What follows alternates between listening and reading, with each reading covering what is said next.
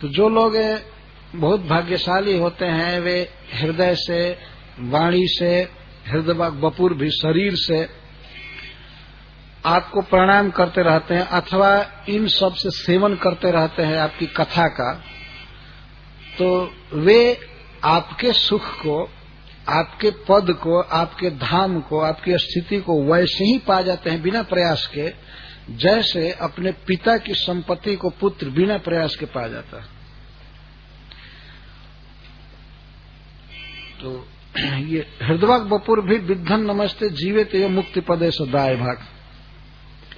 दाय भाग आप समझते हैं, कोई बच्चा किसी के यहाँ जन्म लिया है तो पिता के पास जो भी संपत्ति है उसको पाने के लिए पुत्र को कोई प्रयास नहीं करना पड़ता, अपने आप अपने पिता के धन पर उसका अधिकार रहता है। इसको दाय भाग कहते हैं।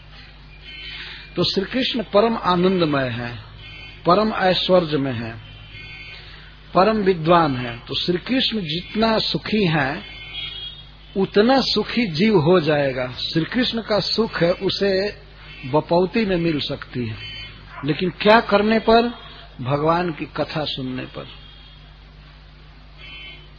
प्रत्येक जीव आनंद चाहता है, नित्य जीवन चाहता है और विद्यापूर्ण जीवन चाहता है। ये जीव की दशा है, देखा जा सकता है। प्रत्येक व्यक्ति चाहता है मैं सुखी हूं।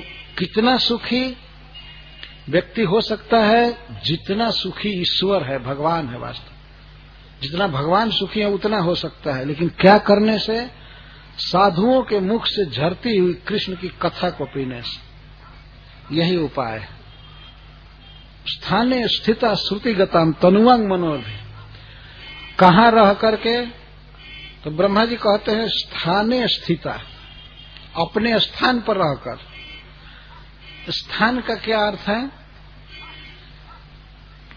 एक तो अर्थ है कि जहां कथा मिलती है वहीं रह करके कथा से इसका संबंध है, जहां कथा मिल रही है वहीं रह करके, अथवा अपने घर पर, अपने वर्ण में, अपने आश्रम में रहकर, अपने कर्तव्य में रह करके ही कथा श्रवण कर। यदि करता है तो भगवान जैसा सुखी हो जाता है। स्थाने स्थिता। कोई इसके लिए जरूरी नहीं है कि भगवान की कथा सुनने के लिए गृहस्थ सन्यासी हो जाए, ये कोई आवश्यक नहीं है। गृहस्थ रहते हुए ही सुन सकता है। बोले कहीं कहीं तो हम लोग देखते हैं, पर्सनल मैं अपनी बात कहता हूं, कई जगह कथा कहता हूं, उसमें सन्यासी ब्रह्मचारी नील रहते हैं, गृहस्थ ही सुनते हैं। ज्यादातर मैं यही देखा हूं। कहीं कहीं तो ऐसी कथा होती है कि सन्यासी ब्रह्मचारी रहते नहीं, वो सोचते हैं कि हम तो पूर्ण हैं, हमको कथा की क्या जरूरत है। ये जो माया में फंसे हुए हैं उनके लिए इसकी आवश्यकता है, और हम तो माया से पार हो चुके, हमको क्या जरूरत है। या हम कथा से भी अधिक महत्वपूर्ण काम में लगे हुए हैं, कहीं अपॉइंटमेंट है, कहीं फोन करना है, कहीं ये करना है, वो करना है। इस कथा से बहुत ज्यादा महत्वपूर्ण काम में वो जुटे रहते, ये सोच करके कथा की अवहेलना कर दो। भगवान चैतन्य महाप्रभु ने इस श्लोक पर बहुत जोर दिया, स्थाने स्थिता।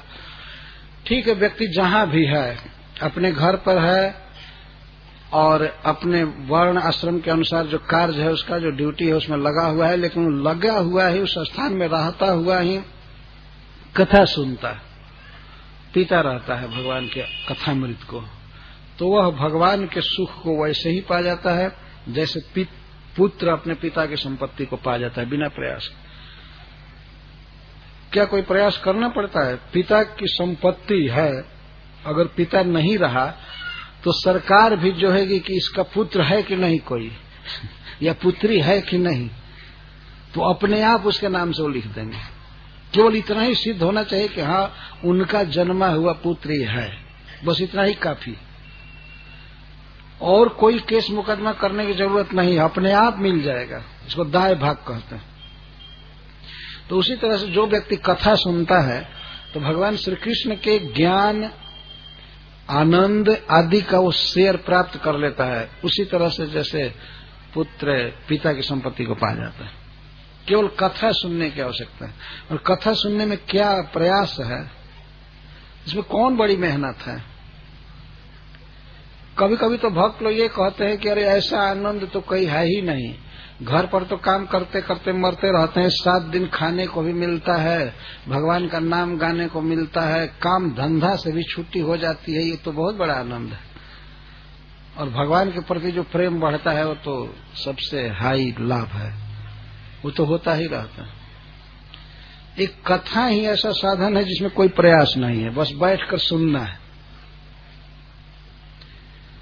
सुनना है ना, इसमें कोई प्रयास नहीं है।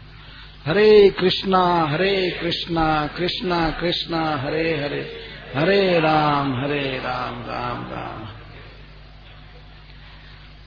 ध्यान से सुनना चाहिए, तनुवांग मनो भी, तन से, वचन से और मन से। मन भी भगवान में लगाए रखे, वाणी से भी कथा की प्रशंसा करे, अनुमोदन करे, इसको वाग कहते। विद्धन नमस्ते, जो वाणी से, शरीर से और मन से आपको प्रणाम करता रहता है और इस तरह कथामृत को पीता है, कथा का सेवन करता है, तो आप जैसा सुखी हो जाता है बिना प्रयास के। यह श्लोक बहुत महत्वपूर्ण है। मनुष्य जीवन में यही साध्य है, यही लक्ष्य है वास्तव में, कि जितना अधिक से अधिक भगवान के गुण को कहा जाए और सुना जाए। श्रवण कीर्तन जले करे से चल, भक्ति लता को सींचने के लिए यही जल है, यही अमृत। इस तरह से सुनता रहता है। और स्थानीय स्थिति का एक अर्थ है साधुओं के स्थान में स्थित होकर के, क्योंकि स्थान का अर्थ ही होता है साधु का स्थान। एक लोक भाषा में भी पूछे कि कहाँ स्थान है, तो गृहस्थों के लिए नहीं पूछते हैं, साधुओं के लिए पूछते हैं कहाँ स्थान है। कोई मठ मंदिर होता है, इसको स्थान कहते हैं, किस स्थान से आए हैं। दूसरे गृहस्थों से कभी पूछते हुए नहीं सुना गया। उसे पूछते हैं कौन शहर से आए हो, कौन गांव से आए हो, लेकिन साधुओं से पूछते हैं किस स्थान से आए। स्थान का अर्थ होता है जहाँ स्थित हो कोई आदमी, जहाँ साधु डेरा डालकर रह रहा हो 10 दिन, 5 दिन या 7 दिन, जहाँ कथा हो रही हो, इसको स्थान कहते हैं। तो स्थाने स्थिता, ऐसा नहीं कि एक दिन कथा सुना इसके बाद स्थान छोड़कर भाग गया 6 दिन इधर उधर, तो उसको स्थाने स्थिता नहीं कहेंगे। स्थान में स्थित होकर के एकदम अचल, अब कोई काम धंधा नहीं, कोई एंगेजमेंट नहीं, साधु के स्थान में, चाहे अपने घर में, या चाहे जहां भी जहां कथा हो रही है वहां स्थित होकर के, ये अर्थ है इसका। ये नहीं समझना चाहिए कि ब्रह्मा जी कह रहे स्थान स्थिता, तो हम अपने घर में ही रहेंगे, जब कथा होने वाली होगी तो सुनूंगा, नहीं तो कोई बात नहीं। स्थानीय स्थिता का वास्तविक अर्थ ये है कि कथा कहने वाले, कीर्तन करने वाले साधुओं के स्थान में जम करके रहे और वहां सुने, स्थानीय स्थिता।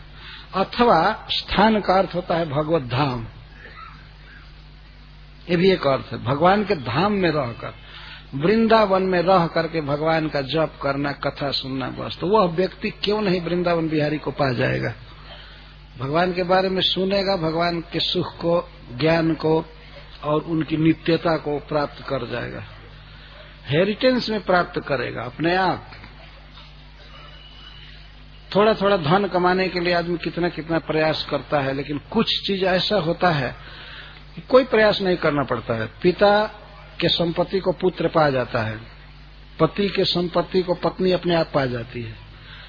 ये देखा गया है, उसमें कोई प्रयास नहीं करना है, केवल संबंध जोड़ना है। तो इस प्रकार कृष्ण के सुख को, सौभाग्य को, ज्ञान को यदि कोई पाना चाहता है तो उसे चाहिए कि वो कृष्ण कथा का श्रवण करे। अगर आप चाहते हैं कि ऐसे और आध्यात्मिक संदेश हर दिन आपको प्राप्त होते रहें, तो अपने नाम और शहर के साथ इस्कॉन डिजायर ट्री के नंबर 9987949494 9987949494 पर एक संदेश भेजें।